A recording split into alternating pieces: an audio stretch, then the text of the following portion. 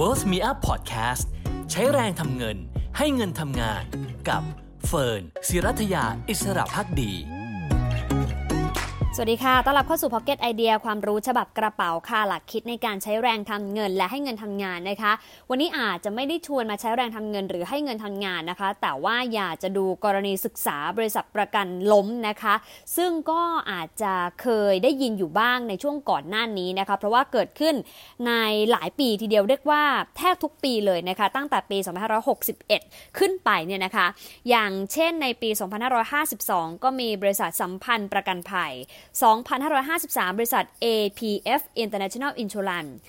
2554บริษัท Liberty ประกันภัย2554เหมือนกันนะคะบริษัท Victory ประกันภัย2556ค่ะบริษัทส่งเสริมประกันภัย2557บริษัทศูนย์สุขภาพประเทศไทยถัดมาปี2559บริษัทสัญญาประกันภัยนะคะแล้วก็ปี2560บริษัทสัจจะประกันภัยก่อนที่ปี2561นะคะบริษัทเจ้าพระยาประกันภัยแล้วก็เว้นไปหลายปีทีเดียวจนกระทั่งล่าสุดปีนี้แหละค่ะปี2564บริษัทเอเชียประกันภัย1950จำกัดมหาชนแต่ถ้าฟังดูแล้วก่อนหน้านี้เรื่องบริษัทประกันภัยปิดกิจการไปหรือว่าล้มไปเนี่ยอาจจะไม่ได้รับการพูดถึงเท่าไหร่นักนะคะแต่ไม่ใช่กับบริษัทเอเชียประกันภัย1950จำกัดมหาชนค่ะเพราะเคสนี้เองนะคะมีผู้เสียหายที่ถือว่าเป็นวงกว้างกว่าบริษัทประกันภัยที่ผ่านมาที่อยู่ในวงจำกัดนะคะเนื่องจากว่ามีการพูดถึงประกันโควิด -19 แบบเจอจ่ายจบนะคะซึ่งถ้าจำกันได้ย้อนไปตั้งแต่ปีที่แล้วนะคะจนกระทั่งปีนี้เองเนี่ยก็เห็นแรงซื้อของประกันโควิด -19 แบบเจอจ่ายจบเนี่ยจำนวนมหาศาลทีเดียวนะคะเรียกได้ว่าคนทั่วไปวิ่งหาที่จะซื้อประกันนะคะคือบริษัทแทบจะไม่ต้องทำอะไรเลยนอกจากออกประกันมาแล้วก็ออกช่องทางในการจัดจำหน่ายมานะคะล่าสุดเนี่ยถ้าไปดูตัวเลขนะคะจากสำนักงานคณะกรรมการกำกับและส่งเสริมการประกอบธุรกิจประกันภัยหรือคปภ.ค่ะบอกว่ายอดเคลมประกันภัยโควิด -19 ในปัจจุบันคือย้อนกลับไปเมื่อ15สิงหาคมเนี่ยนะคะมีกว่า 9,000 ล้านบาทแล้วนะคะจากเบี้ยประกันโควิดรับรวมเนี่ยแค่ 10,000 ล้านบาทแปลว่าอะไรแปลว่าจำนวนเงินที่ถูกเคลมออกไปจากบริษัทประกันโดยรวมทั้งหมดเนี่ยนะคะ 90% ของรายรับที่บริษัทได้จากประกันโควิด -19 แบบเจอจ่ายจบแล้วนะคะถามว่าแล้วมันใกล้จบยังคำตอบคือ 9,000 ล้านบาทเนี่ยมาจากยอดเคลมประกันเจอจ่ายจบ 7 ล้านกรมธรรม์แต่มีทั้งระบบเลยนะคะที่เป็นกรมธรรม์ประกันโควิดเจอจ่ายจบเนี่ย20 ล้านกรมธรรม์แปลว่าอะไรแปลว่าตอนนี้มีคนเคลมแค่1ใน3เท่านั้นแต่ยอดการเคลมเนี่ยนะคะกินสัดส่วนประมาณ 90% ของเบี้ยรับของบริษัทประกันภัยไปเรียบร้อยแล้วนะคะแสดงว่ายังมีกรมธรรม์อีก13ล้านกรมธรรม์ค่ะที่ยังคุ้มครองอยู่นะคะก็ต้องลุ้นว่าจะเป็นระเบิดเวลาที่ทำให้บริษัทประกันภัยทั้งหลายต้องกังวลกับยอดเคลมต่อไปหรือเปล่านะคะนั่นเป็นสิ่งหนึ่งที่อาจจะเป็นต้นตอสำคัญนะคะที่ทำให้เราเห็นความเคลื่อนไหวของทางเอเชียประกันภัย1950จำกัดมหาชนซึ่งก่อนหน้านี้มันมีหลายกรณีเกิดขึ้นตั้งแต่การจ่ายล่าช้านะคะแล้วก็ปลดพนักงานจนทางคปภ.ต้องส่งคนเข้าไปดูแลไม่ให้มีการโยกย้ายทรัพย์สินจนกระทั่ง15ตุลาคมนะคะกระทรวงการคลังก็สั่งเพิกถอนใบอนุญาตในการประกอบธุรกิจประกันวินาศภัยของบริษัทเอเชียประกันภัย1950จำกัดมหาชนในท้ายที่สุดนะคะดังนั้นคำถามที่เกิดขึ้นนะคะก็คงมี2ประเด็นใหญ่นะคะ1ก็คือผู้เอาประกันที่ป่วยจากโควิด -19 แล้วแต่ยังไม่ได้สินไหมตามที่ระบุยังไงต่อดีกับ2คือใครก็ตามเอาประกันโควิด -19 ไว้ยังไม่ป่วยนะคะแต่ความคุ้มครองยังอยู่แล้วจะทำยังไงได้บ้างนะคะเดี๋ยวมาไล่ทีละประเด็นนะคะเราเองก็จะได้ทราบไว้ด้วยว่าถ้าเกิดกรณีแบบนี้ขึ้นนะคะในฐานะผู้เอาประกันนะคะหรือว่าคนที่ไปซื้อกรมธรรม์เอาไว้เนี่ยเราจะทำอะไรได้บ้างรักษาสิทธิ์ของเราได้ด้วยวิธีไหนนะคะมาดูส่วนแรกก่อนคือผู้เอาประกันที่ป่วยจากโควิด -19 แล้วแต่ว่ายังไม่ได้สินไหมตามที่ระบุไว้นะคะ ตามกฎหมายค่ะจะมีกองทุนหนึ่งที่ชื่อว่ากองทุนประกันวินาศภัยทำหน้าที่หลักคือคุ้มครองสิทธิประโยชน์ของเจ้าหนี้นะคะซึ่งมีสิทธิ์ได้รับชำระหนี้จากการเอาประกันภัยเจ้าหนี้ก็คือผู้เอาประกันหรือว่าคนที่ซื้อกรมธรรม์เนี่ยแหละที่เคลมประกันไปแล้วนะคะแต่ว่า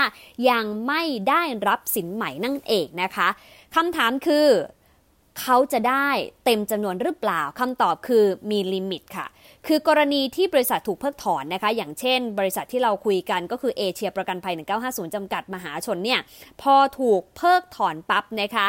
เราในฐานะเจ้าหนี้นะคะจะมีสิทธิ์ได้รับชำระหนี้จากกองทุนประกันวินาศภัยเมื่อรวมกับจำนวนเงินที่ได้รับชำระหนี้ตามกระบวนการกฎหมายว่าด้วยการล้มละลายเนี่ยจะไม่เกินมูลหนี้ที่เกิดจากการเอาประกันภัยและรวมกันไม่เกิน1 ล้านบาทนะคะพูดง่ายคือก็จำกัดสิทธิ์ให้ได้รับชำระหนี้รวมกันนะคะทุกกรมธรรม์เนี่ยประมาณ1 ล้านบาทนะคะอธิบายแบบนี้สมมติว่าเราซื้อประกันวินาศภัยเอาไว้กับบริษัทแห่งหนึ่ง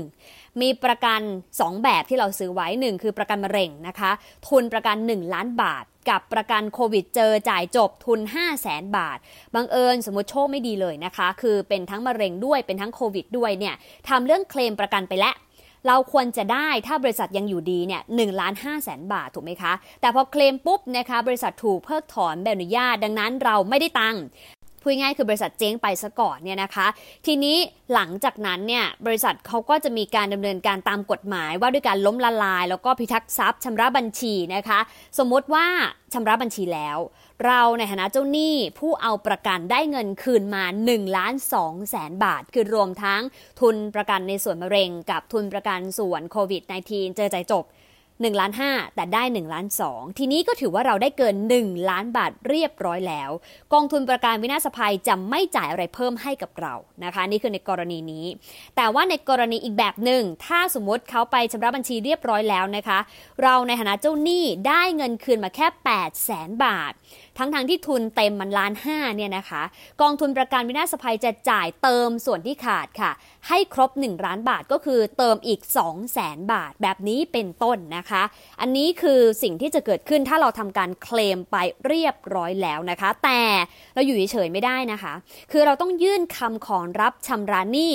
ภายใน2 เดือนนับแต่วันที่กองทุนประกาศกำหนดให้มายื่นคำขอรับชำระหนี้ด้วยนะคะย้ำนะคะเราต้องไปยื่นคำขอรับชำระหนี้ภายใน2 เดือนนับแต่วันที่กองทุนประกาศกำหนดให้มายื่นคำขอรับชำระหนี้และต้องเตรียมหลักฐานไปด้วยคืออะไรบ้างจดไว้นะคะ1คือกรมธรรม์ประกันภัย2คือบัตรประชาชน3คือใบเคลมหรือว่าใบนัดชำระหนี้เพราะว่านี่คือกรณีที่เราเคลมไปแล้วนะคะและ4คือเอกสารที่แสดงถึงมูลหนี้ที่เกิดขึ้นนะคะเดี๋ยวเฟิร์นค่อยบอกช่องทางในการติดต่อไว้แต่จดไว้ก่อนว่าเนี่ยคือ4สิ่งที่เราต้องเตรียมเอาไว้ดังนั้นสำหรับใครที่ซื้อประกันเจอจ่ายจบแบบเดียวนะคะทุนประกันไม่เกิน1 ล้านบาทไม่เคยเคลมเลยเนี่ยน่าจะได้เงินสินไหมคืนครบถ้าทำการเคลมไปแล้วนะคะแต่ช้าหน่อยค่ะเพราะว่า process ของกฎหมายว่าด้วยการล้มละลายการพิทักษ์ทรัพย์ชำระบัญชีเนี่ยใช้เวลาหลายปีนะคะแล้วก็ต้องผ่านกระบวนการหลายขั้นตอนดังนั้นเราต้องติดตามข้อมูลด้วยเหมือนกันแต่ได้ช้าหน่อยเท่านั้นเองไม่เกิน1 ล้านบาทนี่คือกรณีแรกคือเคลมไปแล้วกรณีที่2ค่ะมาดูบ้างสำหรับใครที่บอกว่าซื้อไว้แต่ยังไม่ป่วยเนาะเรากาดสูงเราดูแลตัวเองโอเคแล้วก็ยังไม่ป่วยแล้วไม่อยากป่วยด้วยแต่ถ้าสมมติเราซื้อไปแล้วบริษัทเกิดถูกเพิกถอนใบอนุญาตหรือว่าปิดกิจการไปทำอย่างไรทั้งที่ความคุ้มครองก็ยังอยู่นะคะจริงๆแล้วที่ผ่านมาเนี่ยถ้าบริษัทประกันรายใดรายหนึ่งเนี่ยล้มไปทางการเองเขาก็จะมีวิธีแก้ไขหลักๆ2 รูปแบบนะคะ1ก็คือขอความร่วมมือค่ะกับสมาคมประกันวินาศภัยให้หาบริษัทประกันวินาศภัยมารับโอนกรมธรรม์ที่ยังมีผลระยะเวลาคุ้มครองอยู่เหมือนอย่างกรณีรับโอนลูกค้าประกันรถยนต์ของบริษัทประกันที่ล้มเนี่ยให้เข้ามาดูแลในพอร์ตของตัวเองนะคะกับ2คือยกเลิกกรมธรรม์หรือว่ายุติความคุ้มครองไปเลยแล้วกองทุนคุ้มครองประกันวินาศภัยก็จะเป็นคนจ่ายคืนเบี้ยส่วนที่เหลือคืนให้กับผู้ถือกรมธรรม์นะคะนี่คือ practice ปกติที่บริษัทประกันล้มเขาจะทำกันคือโอนให้เจ้าอื่นๆหรือยกเลิกแล้วคืนเบี้ยให้กับลูกค้าที่เป็นผู้ถือกรมธรรม์ที ทีนี้ในส่วนของเอเชียประกันภัยทำอย่างไรสำนักงานคปภ.ประกาศออกมาแล้วนะคะว่า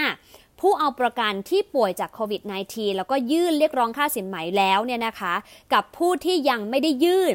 ให้ติดต่อกองทุนประกันวินาศภัยซึ่งจะเข้ารับช่วงจ่ายสินไหมทดแทนให้อันนี้คือในส่วนของผู้เอาประกันภัยโควิด -19 นะคะ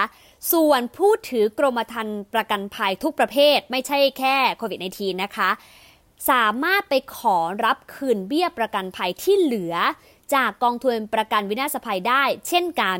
ซึ่งกองทุนนี้จะคืนเบี้ยประกันให้ตามส่วนระยะเวลาตามความคุ้มครองที่เหลืออยู่นะคะหรือจะนำเบี้ยที่ได้รับคืนเนี่ยไปใช้แทนเงินสดเพื่อเลือกซื้อประกันจากบริษัทประกันวินาศภัยอื่นที่เข้าร่วมโครงการก็ได้เช่นกันแล้วก็ซื้อได้ทุกประเภทกรมธรรม์ประกันภัยด้วยนะคะนี่ก็เป็นอีกหนึ่งช่องทางละกันในการช่วยเหลือนะคะที่ทางสำนักงานคปภ.เขาประกาศออกมาเรียบร้อยแล้วทีนี้เฟิร์นก็ไปดูให้นะคะว่าแล้วตอนนี้ถ้าเราอยากจะติดต่อนะคะหรือว่าสอบถามข้อมูลเพิ่มเติมหรือว่าเช็คนะคะควรทำอย่างไรวิธีการนะคะให้โทรไปที่สายด่วนคปภ.ค่ะ1186นะคะโทรไปสอบถามข้อมูลนะคะแต่ว่าเตรียมหลักฐานไว้หน่อยเนาะว่า1คือตัวกรมธรรม์เราเนี่ยนะคะเป็นกรมธรรม์อะไรนะคะคุ้มครองโควิดหรือเปล่าหรือว่าคุ้มครองประกันภัยประเภทอื่นนะคะทุนประกันเท่าไหร่นะคะระยะเวลาคุ้มครองเหลือเท่าไหร่จะได้พอคำนวณได้นะคะว่ารูปแบบเราจะไปแบบไหนต่อคือจะขอคืนนะคะหรือว่าเอาไปเป็นส่วนลดนะคะในการซื้อประกันภัยกับบริษัทที่อยู่ในโครงการก็ได้เช่นเดียวกันนะคะซึ่งเรื่องนี้ต้องบอกว่า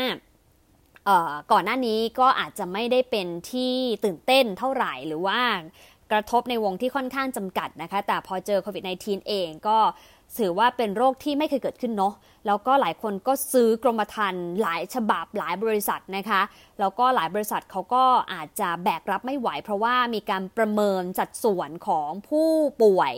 กับผู้ที่ซื้อกรมธรรม์เนี่ยนะคะผิดพลาดอันนี้ต้องพูดตามตรงเพราะว่าเดิมทีเนี่ยตัวเลขผู้ป่วยเราหลักพันเองอะค่ะแล้วก็ขึ้นมาเป็นหลักหมื่นนะคะก็คงไม่คิดว่าจะยอดเคลมสูงขนาดนี้อย่างที่บอกนะคะว่าตอนนี้คนซื้อกรมธรรม์ไป20กว่าล้านฉบับแต่ว่าเคลมแค่1 ใน 3คือประมาณ7ล้านฉบับแต่ว่าตัวจ่ายเงินเนี่ยค่าเคลมเนี่ยนะคะก็ปาเข้าไป 90% ของเบี้ยประกันที่บริษัทประกันภัยทั้งหมดได้รับแล้วนะคะก็คงต้องรอติดตามกันไปหวังว่าจะไม่เกิดกรณีนี้กับบริษัทอื่นๆนะคะแล้วก็คปภ.เองเขาก็ดูแลค่อนข้างใกล้ชิดนะตั้งแต่ก่อนหน้านี้แล้วที่เราเห็นกระแสข่าวนะคะว่าเขามีการพูดถึงกรณีที่ทางบริษัทประกันภัยบอกยกเลิกกรมธรรม์โควิดนะคะคปภ.ก็ไปสั่งห้ามยกเลิกนะคะคือให้ดำเนินการในการคุ้มครองต่อไปแบบนี้เป็นต้นนะคะซึ่งเราก็คงต้องติดตามเรื่องนี้กันพอสมควรนะคะแต่อย่างน้อยก็มีบทเรียนแล้วนะคะว่าถ้าเกิดเหตุการณ์ขึ้นควรทำอย่างไรก็คือมีกองทุนประกันวินาศภัยที่คอยดูแลได้ในท้ายที่สุดนะคะแต่ว่าก็มีวงเงินจำกัด1 ล้านบาทนะคะสำหรับ1คนต่อหลายกรมธรรม์รวมกันนะคะส่วนการซื้อกรมธรรม์ในครั้งต่อไปนะคะเราก็คงต้องดูไม่ใช่แค่เบี้ยถูกทุนสูงนะคะหรือว่าเป็นกรมธรรม์ที่เราเห็นในแง่ของการตลาดเพียงอย่างเดียวอาจจะต้องกลับเข้าไปดูความมั่นคงของบริษัทด้วยนะคะเพื่อให้เรามั่นใจว่าท้ายที่สุดเขาไม่ทิ้งเราไว้กลางทางแบบนี้นะคะแล้วก็ดูแลกันไปยาวๆนะคะซึ่งเรื่องของ trust แล้วก็ความเชื่อมั่นเนี่ยอย่างที่วอร์เรน บัฟเฟตต์บอกไว้เลยนะคะใช้เวลาสร้าง20ปีแล้วก็ใช้เวลา5นาทีในการทำลายมันไม่ว่าจะเป็นบุคคลหรือนิติบุคคลก็ตามนะคะก็ถือว่าเรื่องนี้สำคัญค่ะเฟิร์นก็เชื่อนะคะว่าไม่ว่าจะเรื่องอะไรก็ตามแต่เวลาก็จะเป็นเครื่องพิสูจน์ในเชิงบวกแล้วก็เชิงลบด้วยนะคะเป็นกำลังใจให้กับทุกคนนะคะกับทุกเรื่องราวที่กำลังต่อสู้อยู่นะคะไม่ว่าจะเป็นเรื่องสุขภาพกายสุขภาพใจหรือว่าสุขภาพการเงินก็ตามเชื่อว่าเราผ่านมันไปได้ค่ะเราผ่านมาหลายวิกฤตแล้วคนไทยเก่งนะคะปรับตัวเก่งแล้วก็อยู่กับในหลายๆครั้งที่อาจจะดูยากหน่อยท้าทายหน่อยแต่ว่าเราก็ผ่านมันมาได้นะคะเป็นกำลังใจให้กันเสมอนะคะขอบคุณที่ติดตามกันเดี๋ยวไว้มาอัปเดตเรื่องอื่นๆเพิ่มเติมนะคะสำหรับ Pocket Idea ความรู้ฉบับกระเป๋าหลักคิดในการใช้แรงทำเงินและให้เงินทำงานวันนี้ขอบคุณและสวัสดีค่ะ